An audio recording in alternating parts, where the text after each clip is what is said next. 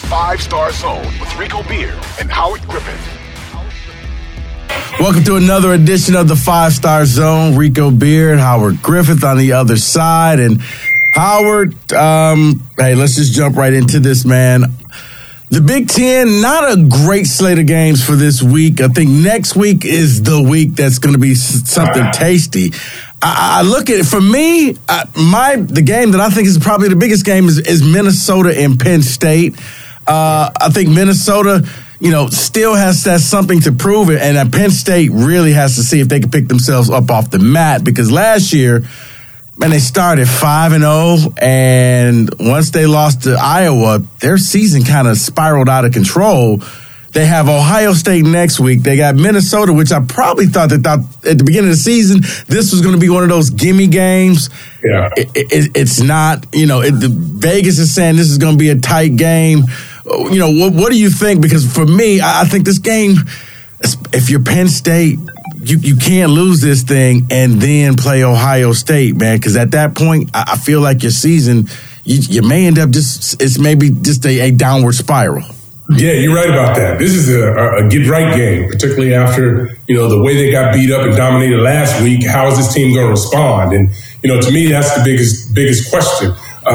This is a good Penn State team, but the way they played last week, starts to put a little doubt, not only in, the minds of the people that are watching, but also you have to believe inside they're starting to wonder, okay, is this where we're going again? Or are we getting ready? Our season, we got off to a great start. Is it about to spiral out of control right now? But I think they've got a veteran squad. They've got a good coaching staff. They've got to bounce back. And you don't know what the availability of Tanner Morgan is going to be. Yeah. The flip side of that, too, is that the defense for Minnesota has not been playing as well as they played earlier in the season. The last couple of weeks, they've been giving up a lot of yardage. So Penn State's got an opportunity, but they've got to be firing on all cylinders, and they cannot allow, no matter who's at quarterback in Minnesota, they can't allow this team to stick around to the end, because Minnesota's a well-coached team as well.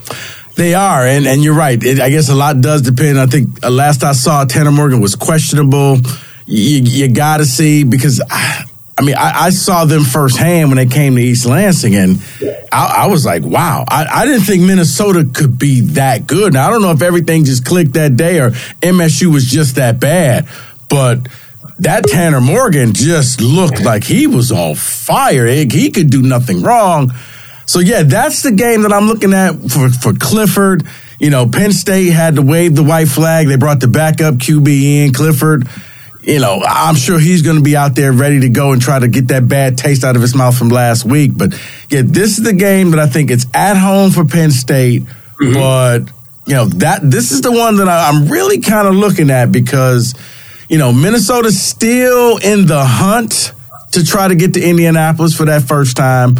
Penn State, you can still kind of play spoiler, and you beat Ohio State, and you can try to force a 3-way tie. Now, I don't know if you've ever looked at the tiebreaker in the Big Ten, but my goodness, man, a lot goes into it. Wow, there's a lot go into it. Because last year, when it looked like it may have been a 3-way tie, so we were trying to figure out, well, can Michigan State win this thing? And it was just like, I think after the 8th tiebreaker, it was going to be Ohio State.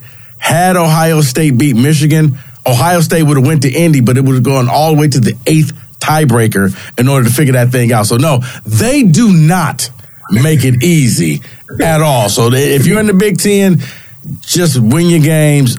Trust me, you don't want to get the tie. Yeah, and for me, I got to be honest with you. For me, I get into the tiebreaker a little bit, but I don't go that deep. I rely upon our great researcher, Harold Shelton, Michigan State alum, to take care of me when it comes to that department. With everything that's concerning stats, he takes care of us.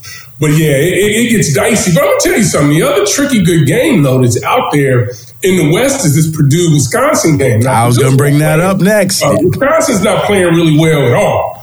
But this is a chance for Purdue, having to go on the road, trying to make some things happen, and trying to be more consistent, because they've been giving up a lot of leaky yardage on the defensive side as well. But, when they're humming offensively, in which they've started to run the football a lot better, this will be an interesting game, too, because this is a Badger team that, kind of you don't know what you're going to get out of them either. They're not playing well in the offensive line defensively. They're nowhere near what they used to be in previous years. So this is a team that's got a lot of stuff going on, but Purdue is an inconsistent team when you talk about looking at penalty yardage, when you talk about looking at turnovers. This is a game where they have to play clean, too, because Illinois is off this week. So Purdue's got to have an opportunity to, go in and have a good feeling about themselves going on the road, getting a win. Yeah, Howard, how does a team like Wisconsin lose what made them Wisconsin? You always can count on Wisconsin had offensive linemen. You never heard of them, but they just cranked them out. Like they fell off a tree.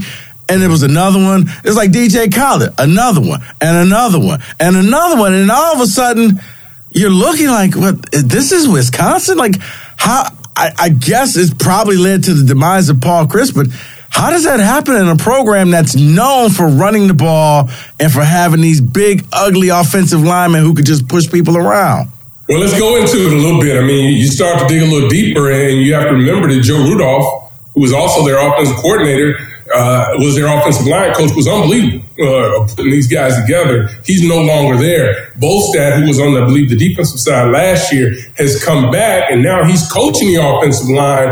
But I wasn't concerned about that either, because when Brett Bielema was running the program, he was Bolstad was the offensive line coach, and they were playing really well at that point. But it's a lot going on. It has to be a lot going on internally inside of the program that we're just not hearing about, because this is just not characteristic of teams that we've seen in the past. No matter how many players they've lost off the offense and the defense, they still have been able to go out and play at a high level. We're not seeing that at all. I mean, right now, it's almost like a head scratcher when you watch this team play, because you don't know what you're going to get. Right. It's like when I watch Alabama, and I'm like, this secondary for Alabama is god awful, and you're looking at yourself like you're Nick Saban.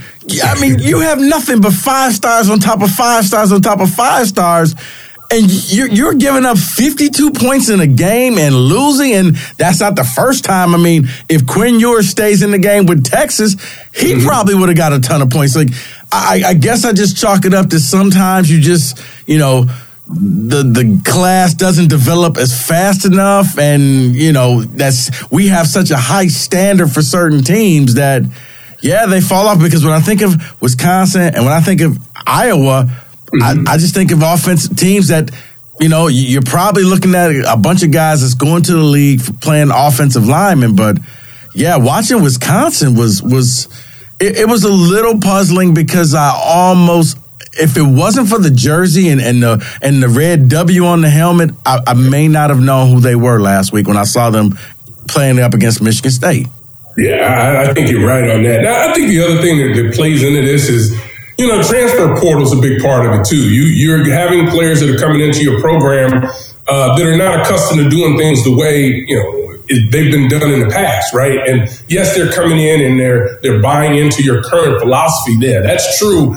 But they haven't had to go through some of the growing pains that you have to go through when you're coming through a program and you're a developmental program. Because places like Iowa, places like Illinois, places like Wisconsin, they are developmental programs where they're getting players in there and they have to develop them. And by the time they become, call it redshirt sophomores or juniors, I mean, they're humming on all cylinders. And you're starting to think that, I think once we look back and probably, have a look into what these rosters are really looking like, you'll find that, they're having to plug in some guys that aren't used to being in the program and may come to the program with, some different ideas of how they want to do things and how they want to go out and produce and play as well.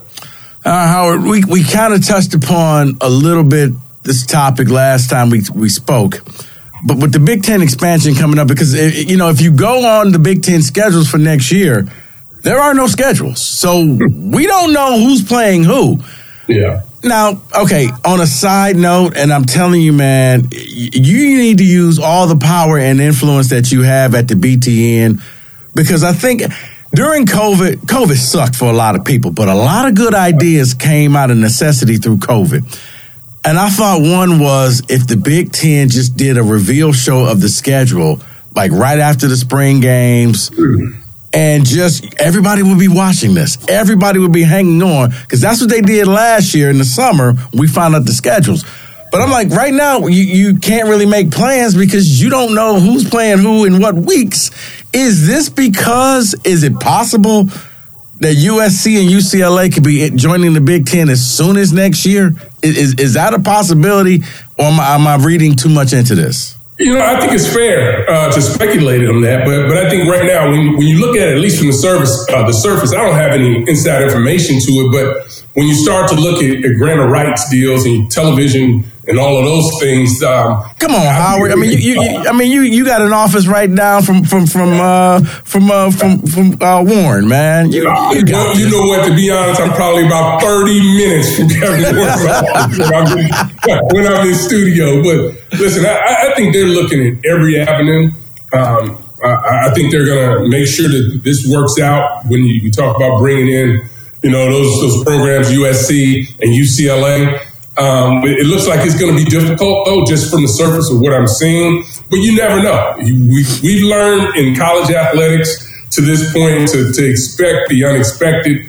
And, when the dollars that we're talking about are so large, there's no telling. You put lawyers together, they kind of figure out a way to make it happen. But, right now it looks like it's going to be tough to do. But I get what you're saying, though. It's fascinating to do some of those reveal shows, too, when you talk about looking at expansion, because now all of a sudden, who wouldn't want to know that they're getting ready to go out to California and play USC or UCLA? Those are going to be some unbelievable games, and SC traveling to the Big Ten, and UCLA as well, traveling into the Midwest to play games.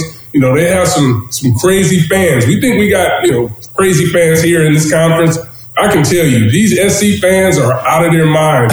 Okay. About just how much fun and how much passion they have about their program, and they travel really well. All right, because I was about to say, come on, man, we can't be disingenuous. Yes, SC, yes. UCLA, plenty of seats available. Yeah. I'll just put it like that. They'll travel. Listen, they don't go to their own stadium. UCLA does not go to their own stadium, Howard.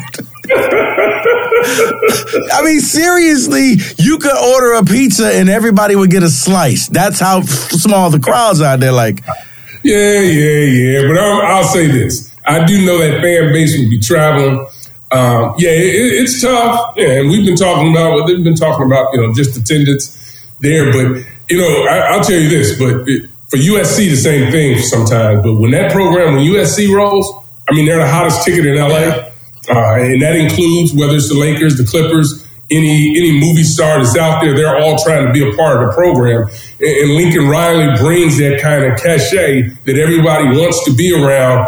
Back to the days when Pete Carroll was roaming the sidelines, and they even created some rules when Pete Carroll was there, because there would be so many people packed and jammed onto that sideline. That stars want to be seen and they want to be associated with a great program. Now, see, the thing is, though, I think with the college football playoff expansion, I know there's a lot of money on the table. Mm-hmm. But I somehow, if I were a betting man, I would put money that both of those teams may stay in the Pac-12, because, you're turning down a lot of money, and that's going to be something. But it was almost like UCLA forgot to ask their parents, can they come over and play? Because California, University of California was like, whoa. Who told you can go anywhere? You didn't get my permission. So that's a little sticking point out there. And I just wonder if the fact that if the playoffs, they're expanding to 12 teams. Mm-hmm. If you have an opportunity, if you USC, you got a better chance of making the playoffs staying put. You don't have the wear and tear with the travel. And, your opponents, the territory, because the flip side to that, as I look at, is, when Penn State and Nebraska joined the Big Ten, each team thought, this will be easy. We'll win a bunch of titles. And this hasn't, Penn State's won, I think, one outright Big Ten title? Nebraska hasn't been what they thought it was going to be. And I got to wonder if, in looking at it, if all of a sudden you just kind of want to get this relationship annulled. You know what? No harm, no foul. let's not consummate this deal, and we just gonna be friends, and you'll stay out here, and we'll stay on the West Coast. Yeah, I don't think that's going to happen. Okay. I think when you talk about, I just think that the money's too large, and I think when you go back and you think about why those two programs, historic programs, moved in the first place, because it was too much uncertainty when it came down to the television dollars and where ultimately the Pac-12 was going. And I think this is really what's happening throughout all college athletics. When you're talking about programs outside of the Big Ten and the SEC, programs are trying to make sure that financially they're going to be in the best position they can be in, because it's just not the football program. They need to be able to support the other programs as well. So, I don't think there's any turn the other way. I would say this, though. SC is much further along, I would say, and prepared to make that move than, let's say, Nebraska was. I mean, because they've been having their issues as far as, the recruiting landscape and that sort of thing. And right, but remember, the right person in there to make it happen. Right, but Nebraska don't have any problem recruiting the best athletes, not just on the West Coast, but in the country. So I think SC will be able to compete right away once they get into the conference. But see, I thought Nebraska was fresh off an Ndamukong Suh, his hype, and then they joined the Big Ten, and I thought, okay, this is going to be something. But I think that was a detriment of them, because by moving to the Big Ten, they lost out on their Texas base, because now if you're a kid from Texas, nobody's going to see you play, whereas if you played in the Big 12, there's Texas A&M, Texas Tech, there's Baylor, TCU, you were going to stay within that state. And I just was wondering the same, okay, yeah, you're USC, but, a lot of these West Coast kids, are they, yeah, it looks great, because trust me, I'm sure whenever you look at the schedule and you're like, oh, we get to go out to play SC or UCLA in November, everybody from Rutgers to Wisconsin, they're packing up all of their stuff and they're going out there. But it works the flip side. Those Southern California teams are going to have to go to Wisconsin, go to Minnesota, and it may be cold. And I mean, do you think that can, maybe some recruits are like, I don't know if I want to go necessarily that route, because like I said, when Nebraska joined, they lost their Texas fan base, their Texas recruiting base. Do you think that could happen with SC and UCLA?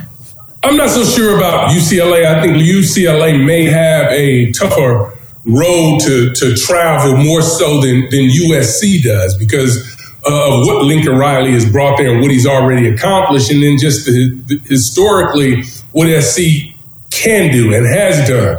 And I think that's why it's important when you start to think about, okay, well, what are the other pieces that the Big Ten would add, right? You talk about USC and UCLA, that's that West Coast corridor. They're in there now. Whether they can get Northern California and the northern part of the country, that'll be in West. Okay, let's just cut to the chase, Howard. Let's cut to the chase.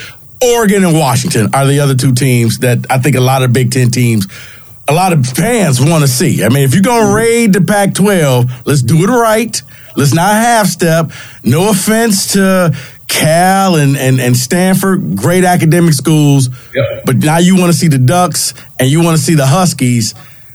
You bring those four teams in, and I think you have something. But if they expand and bring in extra teams, now comes the whole, how do you align these things? Do you just go, 9, what would it be? At that point, is it 18 teams at that point? So I guess 9 and 9. So everybody just plays their division and everybody else plays their division. And you just then, the two champions meet up in Indianapolis or wherever it happens to be that year.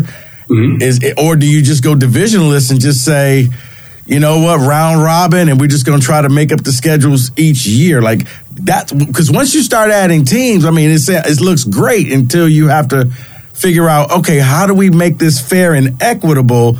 Because you're going to have people like Ohio State and Michigan saying, I don't care what you do, as long as we play on the last Saturday at noon in November, you guys can do whatever you want. And you got other teams who, if you go that route, I look at Indiana and Purdue, they're going to lose their rivalry because they're in different conferences. Now, they're in different divisions.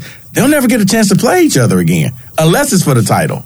Yeah, I think alignment is coming. I personally think we're going to get away from divisions, and it's just going to be one. And they'll work through the schedule, but they're going to be able to take the top three teams are going to have a chance to go and play in the playoffs. Well, you'll have obviously the top two will play in the Big Ten championship game, but that third team may have an opportunity to play.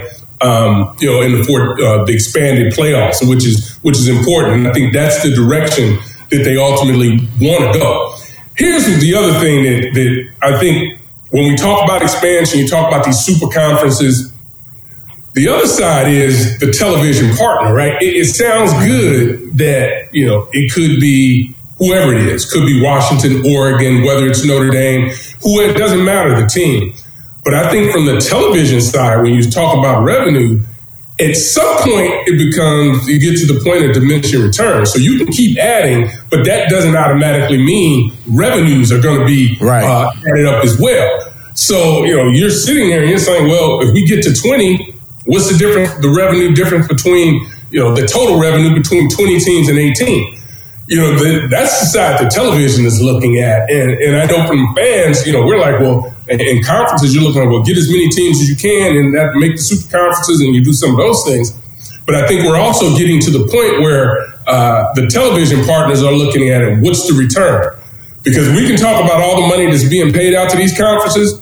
At the end of the day, the television partners are the ones that have to write the check. Correct. So they have to be able to also see the returns and what the benefits will be to continue to add teams. And I think that's why you see conferences and television partners coming together so that they can go out and try to make the best business decision for all parties involved. It's funny you said that, Howard, because let's end this with this, because maybe it'll take television to I guess make this make sense to me, because I think with the expansion and the super conferences coming up, you're going to say, well, look at all the teams we have to play in our conference. So our non-conference games is basically going to be against Little Sisters of the Poor and, teams that the fans really don't care about. Because when I look at it now, it's almost a race to the bottom to see who can find the worst teams that they can play for non-conference, kind of pad your stats, and then you get ready for your conference. But then, you have low attendance. There's a lot of things that happen. Will it take the TV networks to say, okay, guys, you know what? We got an expanded playoff. And I think in college football especially, you got to break the fact that, okay, you should be able to have a team with 2 or 3 losses in the expanded playoff because you play some good teams and you may have lost to those good teams on the road. It won't hurt you. I mean, I guess in a roundabout way, what I'm saying is, do you think that the TV stations and the networks can just simply say, we need better non-conference games. We need some marquee things to show in September, because the stuff we have now, we kind of starting to scrape the bottom of the chili pot. I'm all about the marquee matchups. I know some coaches may not like that, obviously, because of, the conferences they're in and the tough schedules that they play.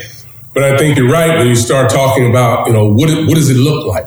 And I think the other side of it, too, is this. I don't know for a fact, but it makes sense to me that the reason you would see some of, whether it was Illinois playing, Northern Illinois, that doesn't really happen. But whether you were seeing some of your bigger schools play some of your smaller schools, to me, what it was trying to do was also put some revenue into those smaller schools' pockets as well. And I get that, because, because I think when Mark Hollis was here at Michigan State, he did the thing with all the local in-state schools, the regional schools. That I understand, because my thing is this. I'm not saying you got to have 3 marquee games, but I do think that every team should have one marquee non-conference game to kind of judge you against the rest of the other conferences. And I think that can only help you when it comes to splitting hairs. Because this year, let's just say you got a whole bunch of teams with 1 loss. I've said for the longest, Michigan with 1 loss, and let's say they lose to Ohio State, probably not going to get in, because I look at your non-conference schedule and then I look at another team that actually plays some people on the road. Let's say it's Oregon, and your 1 loss was to Georgia this year.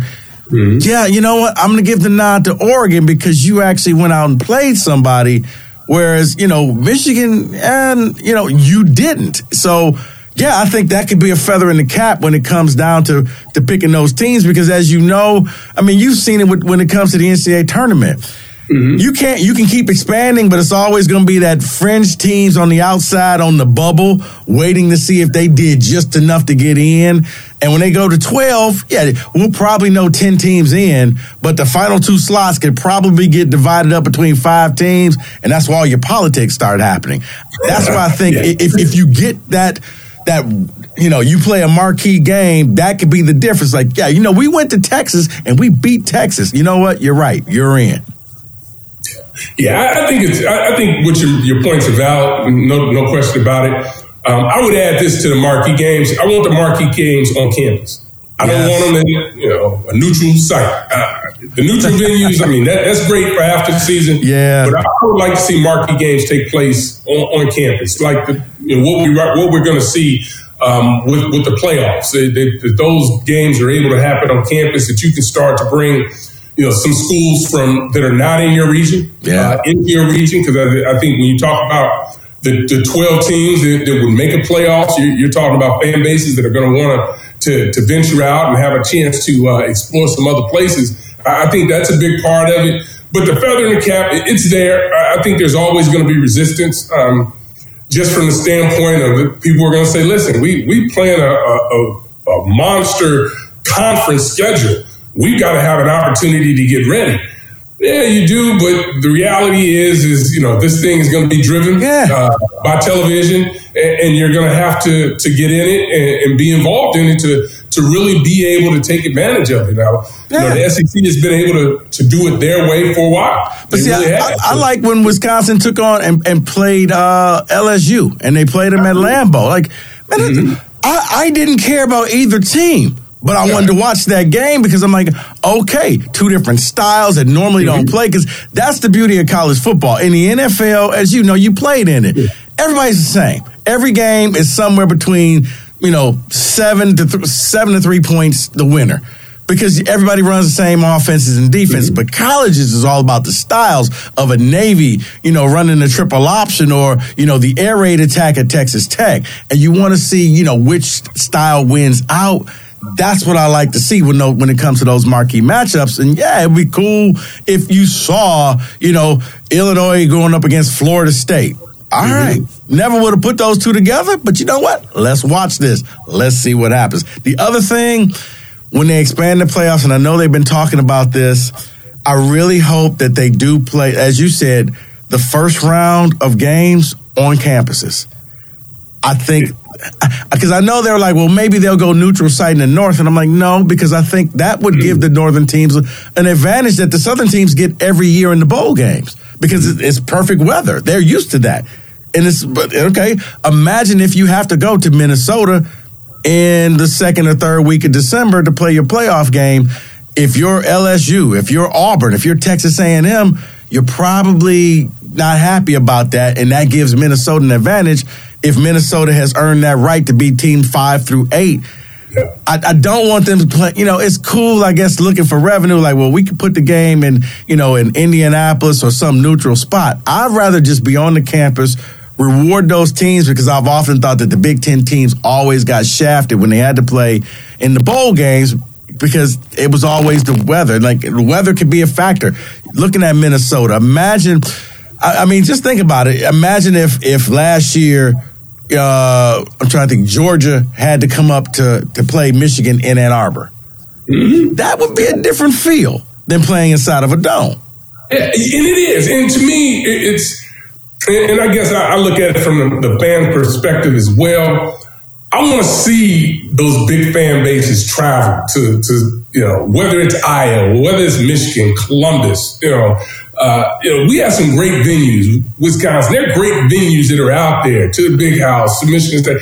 They're out there, but that to me that's the biggest part, and that's the big key to it, to be able to host a home game. Man, that's going to be exciting to me. And you talk, is it an advantage? Sure it is. Right. But this is the game. This is what the game is all about. And you got to be able to go out and be able to see if your philosophy, if your way of playing travels, north to south, east to west. It's one of those things. But listen, I think this expansion is going to be great. Is it going to be some pitfalls? Are people still going to be upset if your team 13 and 14? Absolutely. But that's it. Yeah, I mean, Howard, I often say this, okay? You can't put 3 people in a room and tell them to order a 2-topping pizza. You can't. I mean, no one's ever going to be happy. There's got to be compromises there, but it is something. I think if they do it right, honestly, I think had they done this at the very beginning, and I was one of the few people who said, man, you should expand this thing and take it to 8 teams to start off. I think if you would have done that, I don't think you would have had the teams leaving conferences, because you could have stayed in the Big 12 if you're Texas and Oklahoma, and you would have automatically gone every year because you would take the conference champion. You would have and you would leave spots open for teams like Notre Dame or independent teams or the best group of 5 team to make it in there. I thought that was the smartest thing to do, but apparently, I mean, when it comes to college football and that smart people don't always pan out. They just go, and then later on it's like, I think we should expand. Yep, you know what? Hey, welcome to when I told you guys about 10 years ago, this was a bad idea.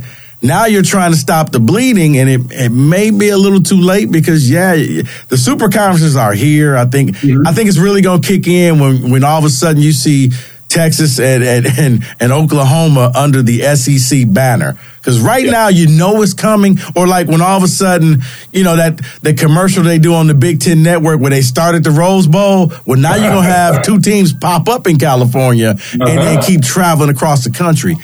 I think that's when reality kicks in, Howard. So I think there's no question about it when you start to see it, because you look at the marquee programs that have made those jumps, those 4 schools. They are historic powerhouses, in not necessarily just in football all the time, but in all sports, and I think that's a big part of it. I think it will be reality, but what it also tells us is just how important dollars are, how important stability is, because that's what you've seen. You've seen 4 teams move that are historic powers, that are great institutions, but because there was so much uncertainty where they were, they needed to make a move to make sure that their programs were on solid footing, and that's what we're continuing to see. And listen, expansion, I don't believe it's over. I don't think most people believe it's over, and it's something that we're going to continue to watch. But the playoffs are going to be exciting, and I'm looking forward to seeing what some of these teams this weekend have to do, if they can bounce back and see what they can do as well. Yeah, me too. But I'm telling you, if Oregon and Washington come in, I mean, maybe you go with the original 9 and the other 9 for the Big Ten. Take the original 9 teams, that's a conference, and then the latest 9 to come in, and they would be on the other side. So that would be my thing. Yeah. Hey, by the way, but it's fun to speculate on what's going to happen. Right? I know, right? Hey, quick trivia question: do you know who would be the number 1 team in the other 9 division? Who was the last team to get admitted into the Big Ten? Ooh. Whoa. Because remember, I didn't say the original 10. I said the original 9. Yeah. So that means 1 team would have to move and go and play with the new kids on the block. Last team admitted that made it 10 because Chicago left, Michigan State. Wow. Yeah. Okay. So there you go. There you go. A little bit of trivia for the day. A little bit of trivia. Speed your day off. All right, man. Hey, Howard, appreciate it. Let's hook back up again next week. For Howard, this is Rico. Thanks for listening. Thanks for watching the 5-Star Zone. Make sure you tell your friends, click, like, subscribe, whatever you got to do. Just to help us keep this thing going. We'll be back next week. And a lot of big games coming up next week. Howard, take it easy, man. Have a good weekend. All right, you too. Take care. All right.